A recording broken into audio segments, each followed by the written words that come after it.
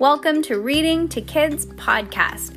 I'm your host, Jenna. And I'm your host, Peyton. And we're here to read to you or with you. We know that sometimes moms and dads don't always have the time or the motivation to read to their kids each night, and we know how important it is. So, on those nights that you're not in the mood, we're going to do it for you. Can't wait to read with you. Good job, Peyton. High five.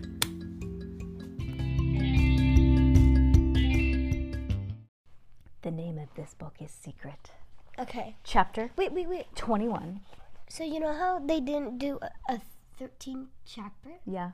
I watched Hotel Transylvania last night, and have you noticed that there's only 13 floors? They have a floor 13. Yeah, and they live on it. I was just going to say, I wonder if 13 is the penthouse. What's that mean? Do you know that wasn't an accident? They did that on purpose because 13 is a spooky number. Mm-hmm. But why is it a spooky number? I don't know. We should Google why it's a spooky number because you know what's crazy? I love spooky things. You know that. And anytime we do orders for SoCo Lashes, anytime it's a order number 13, I always want to say, happy spooky number with us, or happy spooky order number, because we always say, like, happy 8th order with us, and I want to say, happy spooky number. Then do it. I know, but they might not know. They might be like, what is she talking about? And then maybe they're not spooky people. Just still do it. Okay, that's true. Okay, ready? Chapter 21, The Treatments. When Cass awoke, it was dawn. She sat bolt upright in her bed, furious with herself. A whole night had passed, and she hadn't even begun to search for Benjamin Blake. Hurriedly, she slipped into her damp boots, She had slept in her clothes, and headed for the door. She only hoped that she could get a good look around before the whole spa was awake. Then she became aware of the polite but persistent tapping at the window. For a second, she had the wildly hopeful thought that it might be Benjamin himself trying to contact her in secret. But it was only the butler. Owen entered, bowing slightly, carrying a tray that had a tall glass of bright green, bubbling liquid. He wished Cass, or rather Miss Skeleton, because remember he stutters, as he continued to call her, a good morning, and put the tray down next to the table in front of her. "What's that?" Cass asked. "A smoothie?" "It's an elixir, Miss Mobius brewed one special for each guest. I don't know why you got emerald. Your sisters always get pink." This time, Cass didn't flinch at the mention of her supposed sisters. Instead, she busied herself studying the drink. Shiny specks swirled in the bubbles. "Is that gold?" she asked. Owen nodded. "Miss Mobius says gold promotes long life. It never tarnishes." The last thing Cass wanted to do was drink something brewed especially by Miss Mobius, but Owen was watching, and she took a tentative sip. The elixir had a zesty, zingy, zippy sort of flavor, and it gave her a bit of a head rush. She thought she detected a faint metallic taste, but she wasn't sure it was the gold. At any rate, the elixir didn't seem to be poison. "Would you like anything else for breakfast?" Cass shook her head. She didn't want him turning around and interrupting her again. "Well, if you're not hungry, it's time for your first treatment," he said. "There's a bath robe and a bathing suit for you in the closet. I'll wait right outside." Oh my God, that would suck to have to stutter, huh? Poor guy. Cass groaned inwardly. This was not good at all. How could she investigate if he was waiting outside of her door? Besides, she'd been hoping to avoid the treatments altogether, even if they didn't really involve molten gold or monkey blood. She had to think fast. "You know what? I changed my mind. Do you have waffles?" Owen nodded. "Whole grain, gluten-free, dairy-free, or traditional?" "Traditional, I guess. With lavender honey, natural tree roots, sugar substitute, or Vermont Special Reserve Extra Virgin Maple Syrup." "Syrup, and lots of butter, already melted." Cass said to cut him off before he offered any more toppings. "And no powdered sugar, not even a little," she added automatically, because that's how she always ordered her waffles. "No powdered sugar. Coming right up, Miss Skelton." When Owen bowed, he left to go get her breakfast. Cass leaned back on her pillow, wondering whether she should call him back and add some eggs to her order, Or maybe a cup of hot chocolate. Then she remembered she wasn't really eating. Funny how easy it is to get used to having a servant, even for a survivalist. After waiting 2 minutes, Cass let herself out of the room as quietly as she could. There was nobody in sight. It was an ideal time to search for Benjamin. Where should she start? The other guest rooms? Before she had time to consider, Owen was rounding the corner. Change your mind again, Miss Skelton? I was just coming to see if you wanted wild strawberries or organic Oregon blueberries. But if you wanted to skip the waffles and go straight to your treatments, your gold bath is ready. Her gold bath? Owen said it with such nonchalance that it couldn't be possible. Lethal cauldron of molten gold.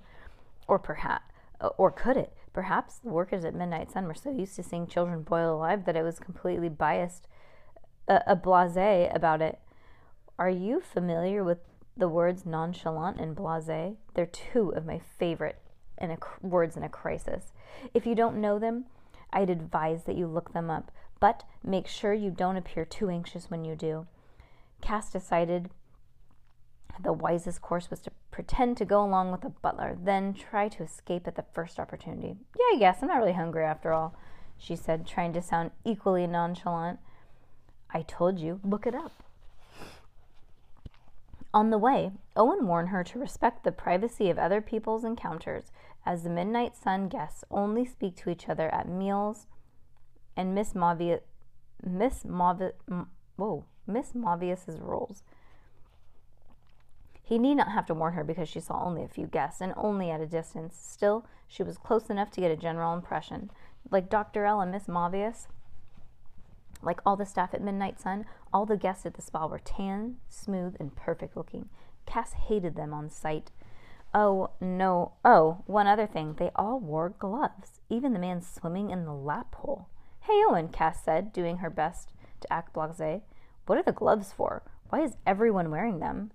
But Owen didn't hear, or at least he appeared not to, and she didn't have the courage to ask a second time.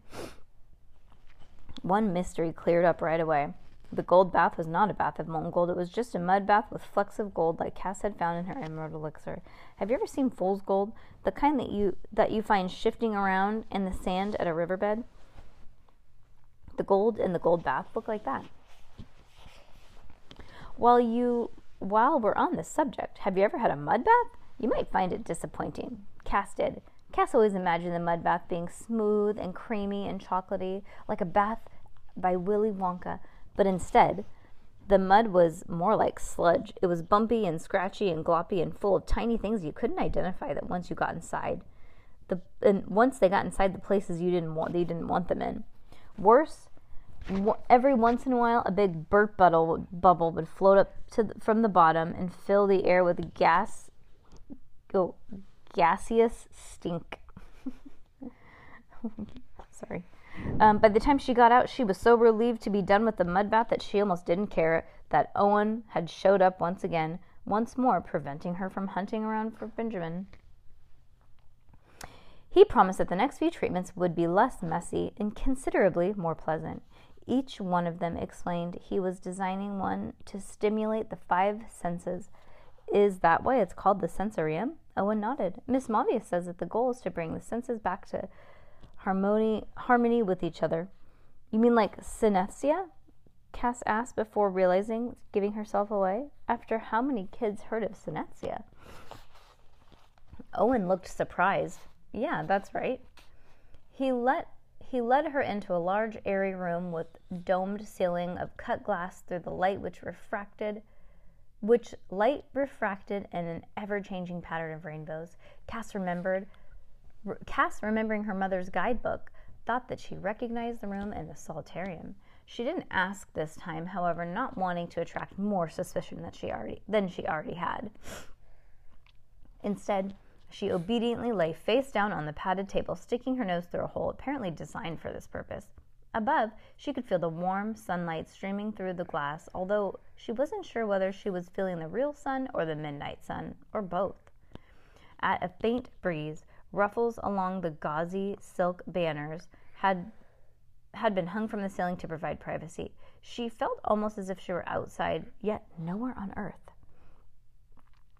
A team of nearly a dozen women in white flocked silently around her, sailing in and out, disappearing behind silk banners, only to reappear seconds later holding new crystals and new chimes and oils, and they trapezed themselves in the room, releasing scents. Cass, who had practiced the symphony of smells, identified pine, orange blossom, lavender, and even shiitake mushrooms. They circled, making eerie sounds with small gongs, tuning forks. Someone called the sound vibration acupuncture without needles. And indeed, Cass felt a prickling on her skin, but she wasn't sure whether it was the vibrations, her own anxiety, that caused it. After scent and sound came touch. Eyes closed, Cass became aware of her sensations at all ends of her body. They scratched her scalp and they scratched the bottom of her feet. They dug their palms and they dug into her palms and pulled on her fingers. They massaged her temples and patted her cheeks. They tugged her earlobes and they wiggled her nose. They spiraled her arms and shook out her legs. They rotated her ankles and cracked her toe knuckles. They pushed and prodded and rubbed and rolled until she lost track of who was doing what and what was where.